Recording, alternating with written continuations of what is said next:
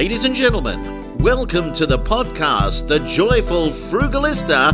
And now here's your host, Serena Bird. Hello, Frugalistas, and welcome. Today I have a very special guest, and of course, all of my guests are special. But today we're going to be talking about something that is really close to my heart and something that I have a lived experience of, and that is anxiety. But first, I'd really like to ask a favour from you. I love producing the Joyful Frugalista podcast so much, and if you love listening to it as much as I do recording it, I would really like you to follow the podcast, and in fact, tell all your friends to follow the podcast as well. Really, if something resonates for you, share it with your friends and leave a comment, and that would be fabulous. Today, I am interviewing Dr Jodie Lowinger, who is a world-leading expert in anxiety, mindset, and resilience. She is an award-winning clinical psychologist, high-performance and mindset coach to CEOs, and she has worked and trained at Harvard Medical School. So you can see she's pretty fabulous. And not only that, she is also the best-selling author of The Mind Strength Method, 4 Steps to Curb Anxiety, Conquer Worry, and Build Resilience. Welcome, Dr. Jodie. Thank you. It's such a pleasure to be here chatting with you today. Thank you. Obvious question. Do you ever get anxious yourself?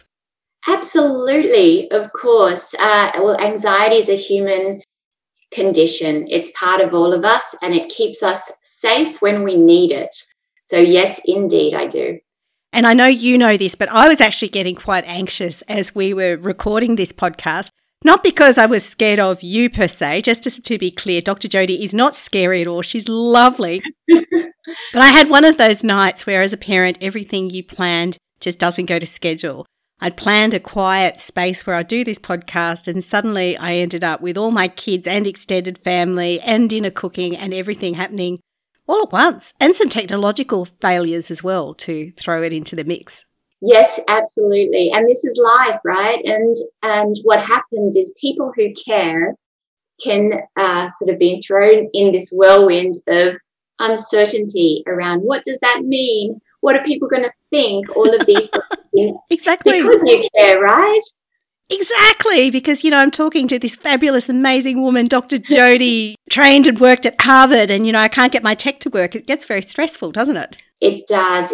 And so if we can recognize what underpins this and allow yourself to say the values that underpin this, what is your heart wanting to experience? Your heart wants to make sure that I'm comfortable, make sure that this goes well, make sure that your listeners, your viewers are getting the best experience that they can get.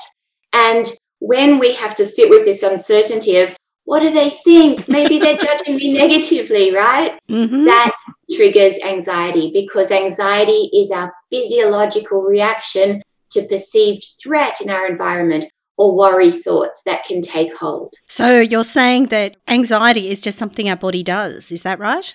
Anxiety is certainly something our body does. It's the way our brain is wired to protect us. It is our physiological reaction to threat in our environment that sets up our body to fight or to run when we need it. But what happens in this uncertain world is that this physiological reaction gets triggered in relation to a perceived threat, in relation to what would be called a worry thought. And that's why we get triggered in various circumstances as well. Thank you for explaining that. And I guess modern life is quite different, isn't it, to in the past? There's a lot more uncertainty, I guess. There's a lot more uncertainty. There's the fast-paced world. There's a continual change. We exist in this era of disruption where we don't necessarily know what is going on. And if you think about the primitive underpinning of all of this, we don't know what lurks around the corner. And so something dangerous might be there. But really, it is our grapple with uncertainty and our desire to seek certainty in order to be able to predict and control our environment. Yeah, and that's hard when you're going through things like pandemics, isn't it? Has there been an increase in anxiety as we've been dealing with these disruptive things that have been happening? Most definitely, because, as you say, this long-standing uncertainty, and now it's kind of hitting us again, and we just don't know what does the future hold. What has happened is even pre-COVID, there was an enormous statistic prevalence of anxiety within society, even before then, because of the world that we live in, which is out of line with what we were designed to live in. And now since COVID and through COVID, the level of uncertainty has just really tipped it over the edge. And now what we're finding is not just anxiety, but the long-standing state of chronic fight or flight, which burns our serotonin reserves. And it's now what I'm seeing, certainly with the individuals who I'm working with, whether it's in an organizational context or at the anxiety clinic in a clinical context, or even in the schools environment, is people tipping into burnout because it's this sustained uncertainty. Yeah, it certainly is a very disruptive time. I guess I don't even need to say that. That's pretty obvious. But in terms of how big the problem is, like how many people, say in Australia, identify or could be identified as having a form of anxiety? The way I conceptualize it is every single one of us. Because you'll always be busy, right? What hope do we have? Yes, I will. I'm definitely a very busy woman, but I conceptualize anxiety as a human condition because it absolutely is. It's part of our neural wiring and our grapple with uncertainty. It's where we sit on this experience, whether it's mild, whether it's moderate, whether it's severe. This is the extent of anxiety that we experience. When we're talking about the statistics that get quoted, typically what we're talking about is what's defined as clinical anxiety. And that is anxiety to a level that is causing prolonged fear, suffering, and avoidance in an individual's life. It might be called clinical anxiety or otherwise called an anxiety disorder. Now, as an individual, as a professional, as a heart-driven thought leader in this space, I tend to not use the word disorder very much. Oh, I'm so glad to hear that because, when things get labelled as a disorder, it just seems, I feel like there's this guilt, like you have anxiety, you are a problem, and rather than addressing why people are anxious about a particular issue. Absolutely, absolutely. And to be honest, the reason it makes me unsettled and uncomfortable is because I am so very grateful at the area of expertise that I have. Being an anxiety expert, I get to work with incredible, heart-driven, kind, analytical human beings where it is the protective instinct at play, and there is a common thread of individuals who just care that greater level. Now, that is a generalization. Of course, we're not going to get every single person who is of this nature. However, I have worked with thousands of people experiencing severe anxiety over the years. And so at the coalface, evidence-based in my experience is this common thread. So I talk about anxiety as a double-edged sword. Oftentimes it is correlated with individuals who have this analytical mind, that overthinking mind, and this level of care to make sure that everyone and everything is safe and well. And so if we can move from anxiety into empowered action, that is saying, okay, we don't necessarily want fear to underpin this. We want heart-driven action or values to underpin it. And that is core to the mind strength method. That is just such a lovely way to situate it, rather than saying someone has a disorder, they're anxious, to instead say, well, someone's got a heart-centered response and they care. Is that pretty much it? Absolutely right. Absolutely. The mind strength method, and it's covered comprehensively in the book. The mind strength method is a practical and empowering toolkit. What I've done is I've wrapped up thousands and thousands of dollars of therapy to be able to share this gift with the world, because it's built on decades of my work as a professional and certainly years and years of experience as CEO and founder of the Sydney Anxiety Clinic. I've wrapped up that methodology in a book to be able to help people on scale. Fabulous. So there you go. Top Frugalista tip. We haven't even got to the Frugalista tips, but the top Frugalista tip is thousands of dollars worth of clinical work all wrapped up in one book by a leading expert that is going to save you a lot of money. Which brings me to a question really about the economic cost of all of this anxiety. Like, are we seeing that it's hurting people, hurting the economy, hurting the community? It absolutely is, because if we think about the fundamentals of what anxiety is, it's our fight or flight reaction. So at an individual level, if we are caught up in the sympathetic nervous system, that amygdala hijack that takes over in our brain, we're going to be tipping into behaviors that don't necessarily enable us to engage as effectively as we otherwise would be in the workplace. So there's many faces of anxiety. Oftentimes it is agitation, frustration, anger, aggression. It's the fight in the fight or flight. Or it might be the flight, which is procrastination, avoidance, shutting down. Or otherwise it's our grappling with uncertainty. So we might be motivated to make sure that we're perfect, or make sure that we check and recheck our work, or seek reassurance when we otherwise really do know what we need to do. And so all of these fight or flight driven behaviors get in the way of our capacity for optimizing productivity and performance. So my work as a high performance coach to CEOs, I work with multinationals, and as a global keynote speaker now, the Mind Strength methodology is being recognized as a powerful toolkit to build high performance in the workplace, to be able to facilitate productivity and help the impact, the otherwise detrimental impact that it is creating on the economy. So whether it's at an individual level or at a whole organizational level, it certainly has a profound impact. And enlightened organizations are now recognizing the critical importance of building strategies in the workplace to bolster mental health and well-being because of the fundamental and direct impacts to the economy. I've noticed that there's an increase in mental health policies that a lot of companies are seeing, but often it's I feel like it's framed in a negative sense, like what to do if someone has mental health issues, self-protection from legal suits kind of document, rather than something that's actually really proactive and is actually going to try and get the best out of their staff. Am I being too cynical here? Well, there's absolutely a cynical component to it, or let's not call it a cynical component, let's call it a practical component, right?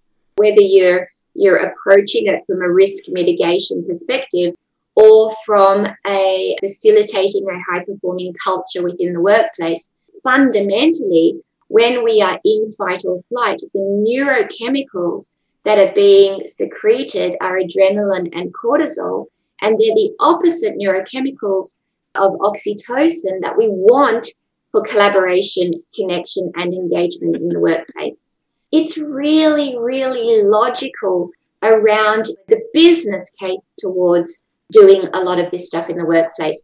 I do work as a coach to C-level executives, working with a lot of people and culture professionals, HR professionals, but CEOs as well, who become real champions of the Mind Strength method because conflict just dissolves. Yeah. It's very, very powerful. Yeah, I can just imagine that, because I guess I know myself the impact it's had on me when I've had conflicts in the workplace. And I know a number of women, particularly female friends, who have had to take time off or haven't been able to sort of go up the chain at work, either because of their own anxiety or often because of the anxiety of their daughters. And it's really sad to see, like, really smart, powerful women who are just not able to contribute as much as they would like to. Yeah, absolutely. And, a really key message is for people to sit with absolute hopefulness, because all of this is very helpable.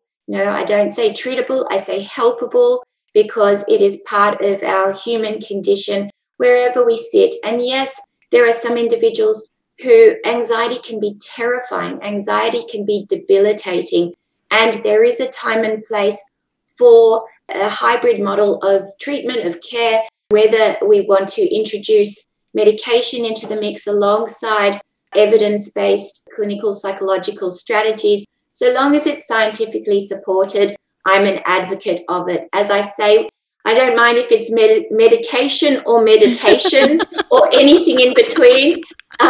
So long as you throw the mind strength method into it, you're going to be having a toolkit that's going to be practical and highly effective. Well, thank you. I think highly effective is really important, isn't it? And you touched on medication versus meditation, and obviously mindfulness is something that gets bandied around a lot. And I am a believer in mindfulness, but of course, having done courses and knowing about it and actually doing it are quite two different things.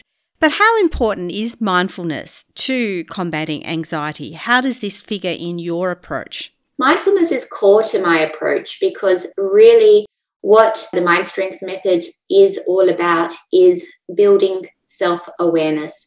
And that's core to mindfulness. Mindfulness is present moment awareness, and it's our capacity to get some distance from our thoughts and our power to choose how we respond. That's the Mind Strength method.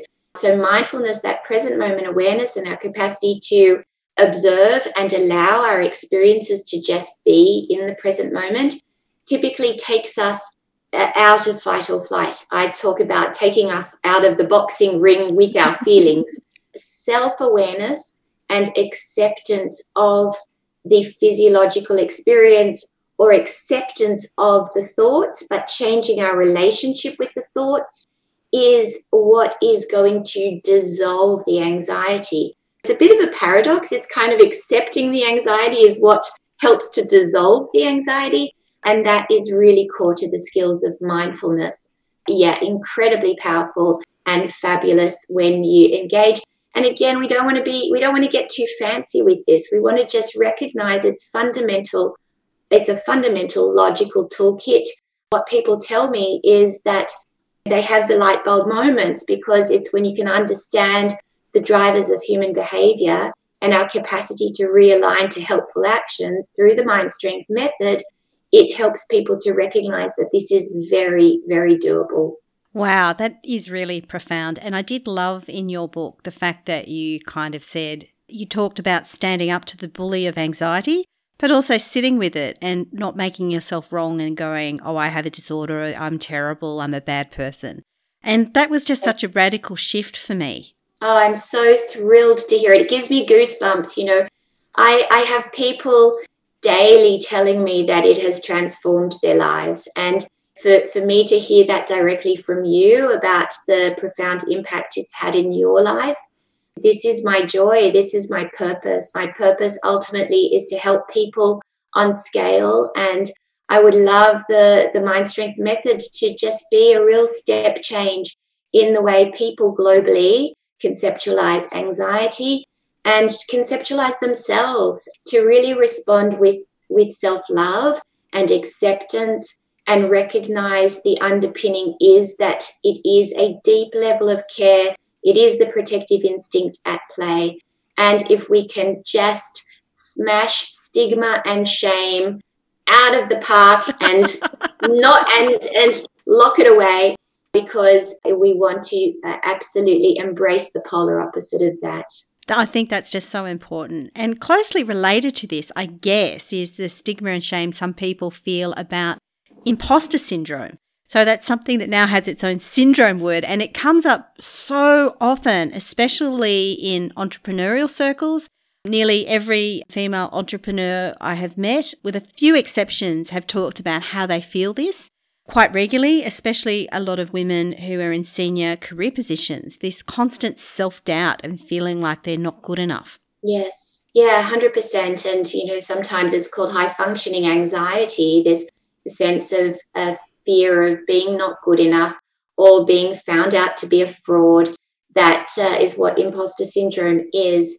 And what the challenge there is that our behaviors, at the end of the day, it comes with it the high functioning and high performing individuals, but it is a fear of not being good enough or a fear of failure. And it's fear driven. And what happens in the brain is when we have a worry story around fear of not being good enough or fear of being judged negatively, let's say performance anxiety or social anxiety, this thing called hypervigilance kicks in. Hypervigilance is our brains seeking out things that are aligned to our worry stories or our fear stories. And so we're constantly going to be scanning for our not good enoughs, and we're focusing on our not good enoughs. So we see it more, unfortunately. And also, when we're driven by a fear of not being good enough, what can happen is we think we have to be perfect in order to be okay. And what I can relate to that. Me too. But it's a double-edged sword, right? We want to just bring it back to heart-driven actions and focus on effort and just values of care, values of, values of achievement. That's okay. But it's not fear-driven, it's values-driven. The challenge of perfectionism is it's built on an unrealistic benchmark of good enough. That unrealistic benchmark of good enough is I have to be perfect in order to be okay. And what happens is we're never good enough because there's no such thing as perfect. So we're never allowing ourselves to be good enough in our own eyes. The benchmark the bar is constantly being raised. If we're never allowing ourselves to be good enough in our own eyes, that's when the imposter syndrome kicks in. Because we're not celebrating our wins. We're always looking forward about the should be better, should be doing more. Oh, that is just so wise. I agree. It's not fair, but yes, learning to celebrate our wins, especially as women, is so important. And in the Joyful Business Club, I always put something up on Fridays, Flaunt It Friday. It's not something I've invented. There's a number of groups that do this, but it is just so empowering to be able to say, yes, actually, I achieved something this week I'm really proud of, and I'm going to share this, and I'm not going to worry about feeling boastful or vain or worry that other people will cut me down. I'm just going to feel like I'm in a safe place that I think that I did something good. Yeah, 100%. That's so very beautiful. Whether it's for ourselves as individuals or whether it's for our kids and teens as well, focusing on effort and allowing ourselves to be proud of that, or values-aligned actions, and just really leaning in and responding with kindness and compassion is so very important. And it's built around self-awareness. This is core to the Mind Strength method, is saying, what are the drivers of your behavior? Are you being driven by fear or are you being driven by your values? And making sure that you hold yourself accountable to being kind to yourself. Compassion and kindness, right? As leaders as well in organizations, values are a really powerful strategic tool within an organization. We don't necessarily just want to make outcome the benchmark or the KPIs of success. We want to make values-driven actions part of those key performance indicators, because values drive culture and culture drives productivity and performance. Very, very important in a high-performing context. I'm so glad you said that, because one of the reasons actually I left the job I was in, or the career that I was in, was that I felt that it had become so outcomes driven that I was starting to see some behaviours that I didn't actually really like. And specifically, I felt that it was leading to a level of, how does one say it, like winning at any cost type thing. And so I think it's really great that you have identified that importance. Yeah, definitely. Absolutely. And it feeds on itself, when we can align to these sorts of things and as individuals be champions. We're all leaders. No matter who we are, we're all leaders. And leaders is being accountable to actions that make a difference, actions that are aligned to our heart and to our values. And to be honest, when I'm talking about values, and I do a lot of work in helping people get clarity on values, I've got my defined values, a pack of values cards associated with the book, because it's so very core to the Mind Strength method. It's about saying everybody's a little bit different and there's zero judgment around that. It is about what is important to you. And within a business context, it's what's important within that business and making sure there's awareness of that. Well, thank you so much for sharing. And one final question. I know you have already shared a Frugalista tip about the value that your book brings, but do you have another way that you like to save money? To save money is to sit with the, I suppose, discomfort of uncertainty, because then you're going to be taking yourself out of fight or flight. You're going to be more productive in your interactions. And if you can move to problem solving and action planning rather than worry, this is going to be very, very powerful in saving money, in building financial freedom at the end of the day, because you're going to be focusing on the things that matter to you. There's a case in the book around an individual who gets caught up in the finance worry story, and it keeps him trapped in inertia. So this is very, very powerful mindset. So mind strength, when I'm working with individuals as a high performance coach, it's all about the mindset and skills to succeed. Mindset is so very important for building productivity and performance. And when we're talking about finances, we want to be engaging on all cylinders and just doing well there. That is just so profound once again. And I think I've said profound several times in this podcast, but for good reason. That's so beautiful. Thank you. So, Dr. Jodie, where can people find you and your wonderful book? My book is in all good bookstores. It's online. It's so Booktopia as an example, Amazon. It's pretty much everywhere. It's on Audible as well. There's an audio book, Kindle, so it's everywhere. I'm all over the place on social media as well. On Instagram, I'm _Dr Jodie, DRJODIE _ LinkedIn as well. Connect with me. It's just such a joy to connect with people directly. And please, if you find that the book changes your life, if you find it personally impactful, I'd be so very grateful if you can tell other people, because together we can truly change the world. Wow. Together we can truly change the world. Make sure you remember those words. It's magic. Thank you so much for being my guest. An absolute joy. Thank you. You've been listening to The Joyful Frugalista with Serena Bird. She actually likes everybody. And of course, sound has been by Neil Hadley. We could watch the boats float by. You could talk, and I would listen. I would understand your mind. Oh, I love to be with you, walking toward the sea, and the times when I'm lonely, you could be the one to comfort me every day. I am thankful that our separate paths have crossed. Every night I lay my head down, I know I'll never feel so lost.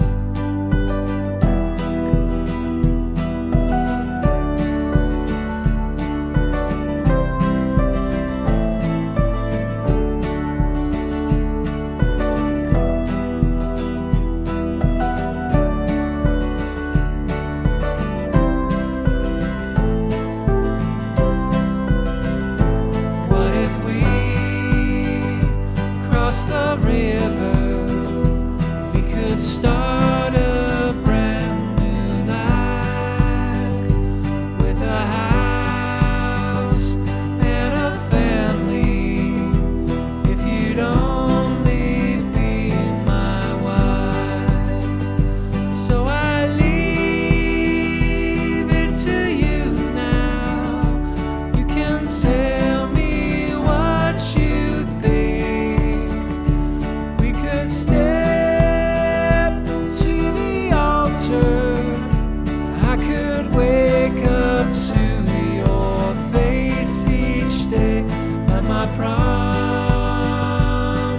to you.